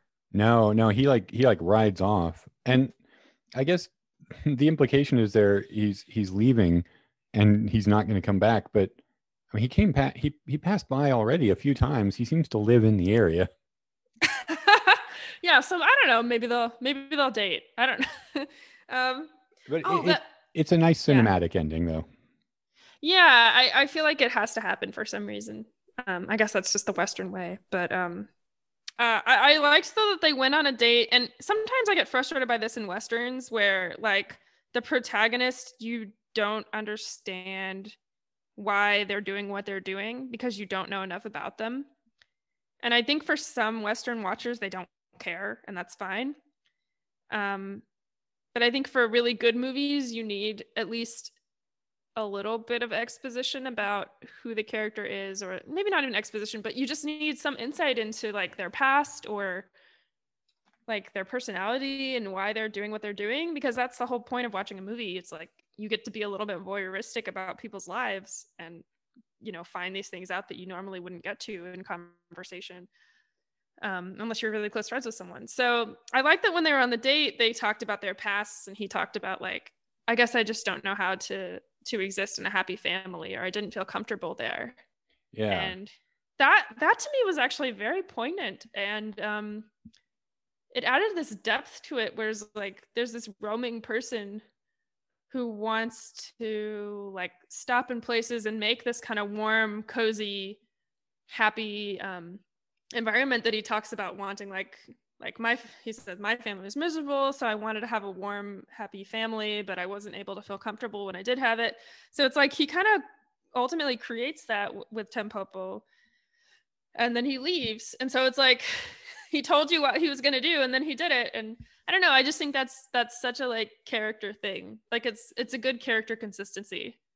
And it actually shows us the underpinning of like why he's making these decisions, which the movie didn't even have to do because it was already like really enjoyable. So I guess, I mean, this doesn't have anything to do with the story, but it took me a while to realize that that Goro's little sidekick, the guy who was on the driving with him for a while, Gun, that's Ken Watanabe, who's much more famous now. Like this was a very early role for him. I didn't even recognize him for most of the movie. Oh, is he a famous actor? I don't know who that is. Oh, Ken Watanabe. Now he's like the movie I think that broke him over here was he was broke him big was he was in The Last Samurai with Tom Cruise. Like he's the Japanese lead in that movie. He's in Oh, he was in Inception. Yes, Inception and the 2 new American Godzillas. He was also in Pokemon Detective Pikachu. Yes. Yeah, he's kind of like he's very recognizable now, but it was interesting to see him so young. And that actor Goro himself, he'd been around for quite a while. He He was in some Kurosawa films. He was in Kagemusha and High and Low. And Kurosawa is one of my favorite directors. I really love everything he's done. So that was kind of cool to see him in this. Yeah, he's an inspiration. So, like, this happens a lot with the show where we kind of go on and on about the first movie, and then now we're in the second movie, and we're kind of rushing through things. But we both talked a little bit about how this movie is it's kind of hard to describe. It's best to just experience it. So I think. Well, yeah, and I keep thinking of things that I love about it, but then I'm like, oh, I don't want to say it because that's going to ruin it if the person sees it. Yeah, maybe this one, because this episode's not going to come out for a couple of weeks. I will probably definitely point people towards where they can watch this movie. Oh. Hopefully people catch up and watch this one, because I think this is a great movie. This is definitely going to enter my personal canon, I guess. Oh yeah, it's in my top 5 now. It's just nudged some others aside. And speaking of which, do you have anything more you want to say about this, or do you want to just kind of take a quick break and go right into the top 5? I'm just going to say one more phrase. If you've not seen Tampopo, then you'll understand this when you do see it. Old lady in a grocery store. Yes. Squeezing fruit. That's all I'll say.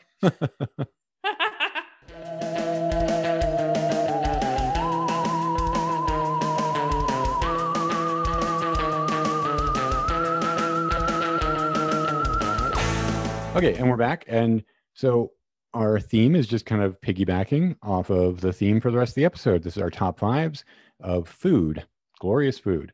I'm going to go first. I'm going to go with a really obvious one. Like my list, you're going to see, I feel really kind of bad. I had such hard time picking movies because I looked it up and I'm like, oh, I haven't actually seen a lot of like food movies. So I kind of picked movies that had memorable food moments in them. And the first one I'm going to go with is kind of silly. I'm going to go with Close Encounters of the Third Kind, because wow, Richard Dreyfuss and those potatoes. And I had to mention it because I don't think I have ever had. I eat potatoes a lot. I love potatoes. I don't think I've ever had a plate of mashed potatoes in front of me and I haven't either started to or wanted to start carving a mountain into them and saying, "This is important. This means something." Okay. I've not actually seen that movie, which is so awful. Oh, I do not. I'm going to just say right now, it's not my favorite. It was a huge influence on me as a kid. Like as a kid, I loved aliens and UFOs. And so like, I really connected with it.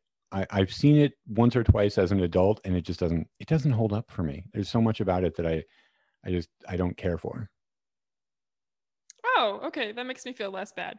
So This one is could not be more different. I had the pleasure of seeing this movie on a Finnair flight. That's Finnish Airlines. Ooh, fancy. They have, well, and inexpensive. They have quite a selection of Finnish movies. And so I happened upon one that was Finnish Japanese. I don't know why. I don't, maybe Japanese food movies are just my thing. I don't know. But there's one called Kamome Diner. That's the name of the movie. That actually is, now I'm realizing it, is a little bit similar to Tampopo because it's about a business that's struggling and the woman is trying to make her business better and she makes all these friends. But it's very different. It's not nearly as campy. And it's just kind of told in these like quiet little chapters. Not nearly as there aren't digressions into all these different places the way Tampopo has. But it's lovely. Like, first of all, you've just got all the Scandinavian architecture. And she just makes this coffee and these like cinnamon buns and people gather at the cafe and you hear all the little like dink noises when she's putting down the cups and stuff, and it's just like it's so wonderful. I'm going to add that to my watch list. I have not even heard of that movie, so that sounds really good. Oh yeah, it's a treat. Okay, so you're going to sense a theme in my next one, or just with this next one, that I kind of am going with food moments. Like my movies aren't necessarily about food. It's just they had memorable food moments. Mm-hmm. And I am going to pick, well, Miyazaki in general. We're speaking of Japanese food, but I'm going to pick Howl's Moving Castle because I just watched this recently. I rewatched it. My oldest daughter wanted to see it, and we rewatched it. And there are a couple of cooking scenes in that movie that just are so appetizing. Like you see them on GIFs. People make compilation videos of just anime cooking because, well, Miyazaki in general just makes it look so good. Like that breakfast, it's just like the eggs and the bacon, and the bacon looks so thick. You don't even. I'm sorry, you don't eat meat, but you know what I mean. Like, well, I remember how delicious bacon was. Like, I'm not gonna, I'm not gonna Okay. grimace at that. Just like the way that meals are plated and how things look when they boil in that movie, like broth boiling, it looks or That's sizzling. so or interesting. I don't remember any of the food from that movie, but I totally believe you. Oh, well, I'm talking generally in Miyazaki. There's a lot of food in Spirited Away as well, but the one in Howl's Moving Castle is just the one I watched recently. And there's the one I remember most is the breakfast scene where he comes in and he just kind of makes some eggs and bacon. All right, so what do you got with yours? Okay, so number 2 is Waitress, and I forgot to mention my theme. Your theme is kind of like moments in food moments in movies. I decided to pick movies that inspired me to either make this food or appreciate this food more. So with Kamome Diner, it was about coffee and cinnamon buns and just this like kind of comfort, like Scandinavian comfort. With Waitress, it's obviously pie, right? Yeah. Have you seen Waitress? I have not. Oh, But another I know one that's that just image delightful. of the pie. Yeah, and like pie is such a theme. She makes these pies for her different moods, so it's like progressing the story and her emotions with each pie. It's like this pie is I wanna divorce my husband pie. And they show all of it and they show her making it, and it's also a really good story, and like it's sad that the director was murdered at a pretty young age, so it's kind of like I think it's good for people to enjoy the work that she did get to make. Adrienne Shelley. Adrienne Shelley, yeah, that's right. Yeah. And she's actually in it. So I don't know. I think it's just kind of good to like honor her work. No, that's a good pick. That's one I don't know why I've never seen it. It's kind of available. I should look it up and add it to my list. I just even here in it's lockdown. It's a little girly. Oh, that doesn't bother me. One of my picks in here is also a little quote unquote girly. My next one, you said it's movies that kind of inspired you. I do have one movie on my list that did inspire me to make something that was in it. And this is kind of maybe an odd choice. Once Upon a Time in Mexico, the Robert Rodriguez movie, the third one in his El Mariachi Desperado series with Antonio Banderas. Now, there is a subplot in that movie of Johnny Depp's character looking everywhere for the perfect puerco pibil. And once he finds the perfect puerco pibil, much like Pascal in Big Night, he has to kill the chef because it's just too perfect to exist. And it looked so good. I'd never even heard of it before this movie. And Robert Rodriguez does these like little 10-minute cooking schools where he's like, he teaches people just how to make basic Mexican dishes. And he did one for puerco pibil. And so when my birthday one year, I think it was my 30th birthday, actually, I basically invited everybody over. I had an all-day taco bar and I made puerco pibil, which itself takes all day. It's like a pretty involved dish. I mean, people who are actual chefs will probably say it's easy, but I had like... What is it? I've never even heard of that. What is it? It's like pork shoulder or pork butt, and it's wrapped in banana leaves, and there's all these different seasonings, and you basically cook it low all day.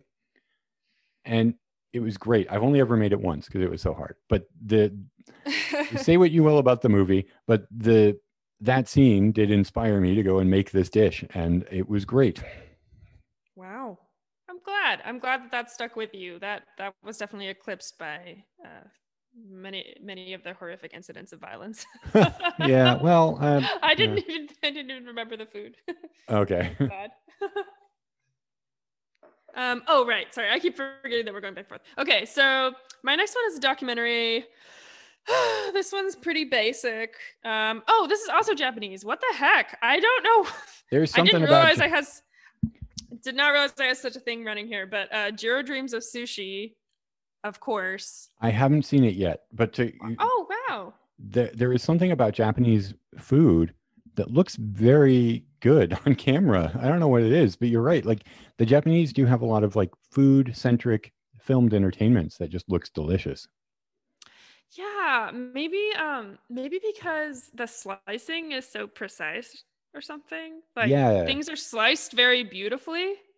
Whereas I feel like if you showed someone like make a sloppy Joe, like I don't think it would really look that good. I don't think any step of that process would look good.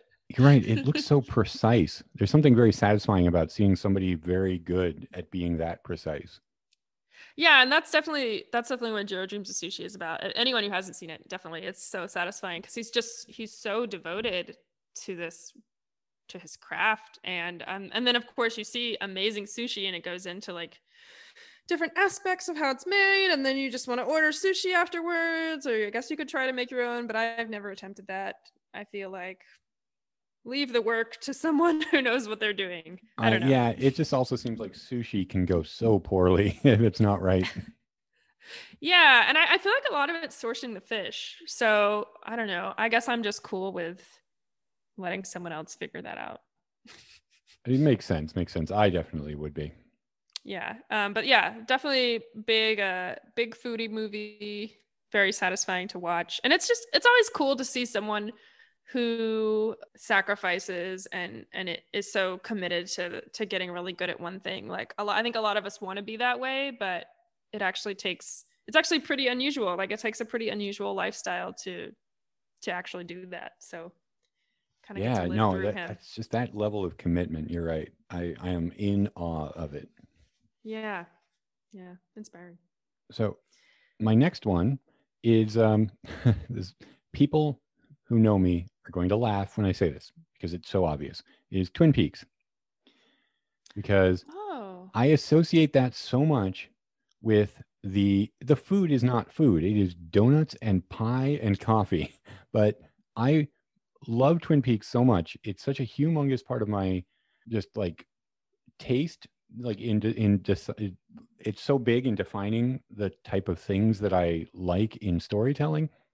And I revisit it so often that I frequently will marathon it and get donuts to watch while watching it. I am not a coffee drinker, but I remember once getting all of my friends together and we tried to go through the entire series in one day in one sitting, and I drank a lot of coffee that night. Okay, so this is the one I changed in the middle because I was struggling to think of any movie that had inspired me to make food that wasn't a documentary. I don't know why I thought I couldn't use documentaries. But then while we were talking, I remembered Call Me By Your Name. Have you seen that? Oh, I have not yet. It's so on my list. It's so good. And it's set in Italy. And so like every meal that they have is just looks amazing. And it's like dappled in this Tuscan sun. And it's just, and there's a scene with a peach. I'm sure you must have heard about that, right? I've heard a little bit about the peach. I don't know what happens to the peach. That doesn't really make you want to eat peaches or cook anything with peaches. I think I've gotten it. But still, like, I'm thinking more of like the Italian food. I don't know. It just makes me, I guess the movie feels really summery because it's set over the course of this one summer in Italy. And it just makes you think of like this particular feeling of summer days when you might like have a soda and it actually feels right to drink a soda. And it's like, I don't know, or like the taste of oranges or like a fresh, I don't know. It's like summer food. And then it's like mixed with this like young love story. So it's kind of like all of these sensual pleasures mixed together. And it's just so beautiful. Well, it has been on my list. It's one I do want to watch. Yeah, it's also unfair that I react that way when you haven't reacted that way when I've said I haven't watched all these things. No. It's fine. It's fine. I don't know. Everybody comes to things at their own time, like. Yeah, and like people have different tastes, so you're obviously going to take a chomp out of the things that look more interesting to you first. Yeah, no, sure. I definitely think there is a difference in the things that we're that we're talking about. I mean, like, yeah, you're not going to have Once Upon a Time in Mexico on your list. My inspired food list. No. Yeah. So for my last one is going to be, well, it's a movie I have not seen in a long time, but it actually came to my mind. No way, mine too. Okay, go on. It actually came to my mind while I was looking this up, like while we were doing this. I was like, oh man, I should go back and watch Fried Green Tomatoes. I didn't even think of that. Oh, that's a great one. That movie came out, I think I was in high school, and I remember renting it several times. I really liked that movie, and I just haven't watched it since. And so doing this research, I was like, no, that movie, I don't like tomatoes. And just like the title and the cooking of it all looked like great, but I remember this, like the food in that being very appetizing looking, and there's actually like one pretty noteworthy like making food scene, but yeah, I definitely need to revisit it, and this like discussion today has made me just double down on that. Like maybe I'll go and watch it tonight. Oh yeah, that's a good one. That's a good one. Did you see it in your childhood, you said, or in your teens? In my teens. Okay, so mine's from my childhood, and I don't think I've seen it since then, but it's Peter Pan. Or no, wait, not Peter Pan, it's Hook. Why did I call it that? I wrote Peter Pan. That's so childlike. Just because of the scene with like the colorful mounds of, I don't know what it is, like the imaginary food.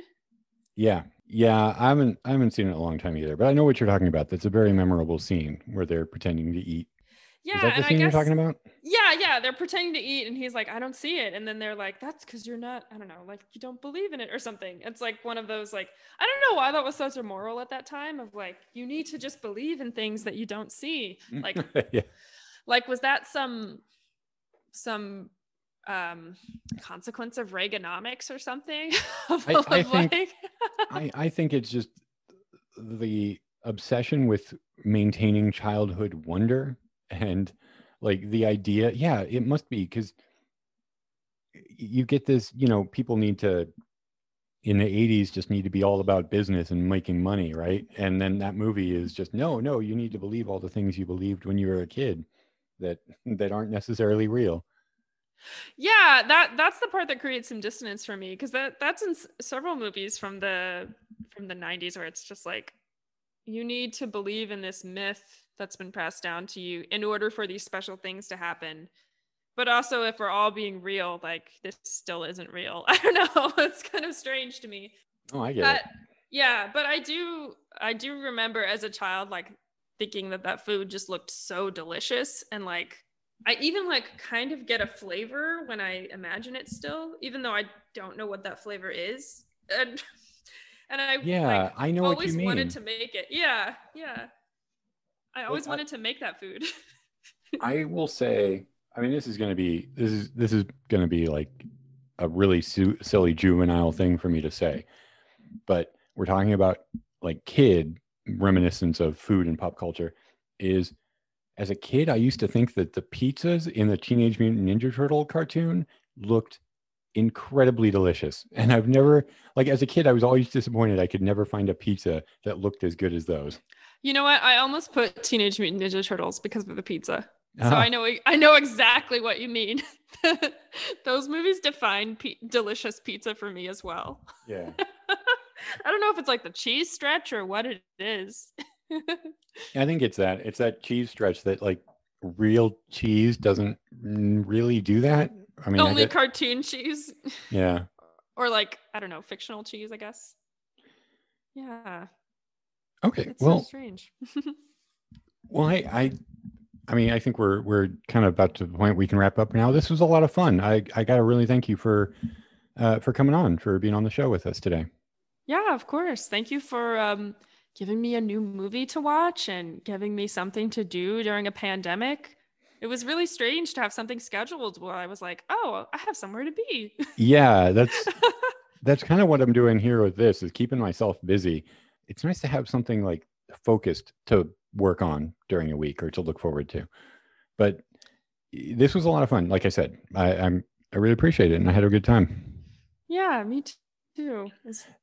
Do you have anything that you wanted to mention, or anywhere you wanted to send people that you got going on? I know we can't talk, but I can edit that part out if you don't want to. No, it's okay. I think the only thing I'll say, let's see. I have some things in the works, but I don't have. It's been a tough year. I'm proud of myself for surviving. Yeah, I think we should all be proud of that. I graduated with an MFA in screenwriting in May. Well, there, that's an accomplishment. Yeah, I don't know. I said that really fast for some reason, but no, yeah, that is something. But I don't have any concrete projects yet to point to. But hopefully that will be changing in the coming year or two. And I've just been really into ceramics as like a de-stressing / possible side hustle. I'm looking at a collection of mugs that I made right now. Oh, nice. Maybe we'll get some pictures up. No, I'd love to take pictures of them. But no, that all sounds good. And just focusing on anything, staying sane, I think this year, it's been tough for everybody. So I think all of that sounds really good. Wait, what are you up to? What are you up to? I don't even, does a guest ever ask you that? No, but I usually say it anyway. Oh, okay. I'm basically just doing this. I mean, that's the only visible thing that I'm doing. I'm doing lots of stuff at home, but I gotcha. Right now, the visible thing I'm doing is this. And if people listening want to follow along, you can find the podcast on Instagram and Twitter. That's at Two Headed Pod. There's also a Facebook page that is probably more popular than the other two. So if you feel inclined, if you still have Facebook, you can go over there and find it.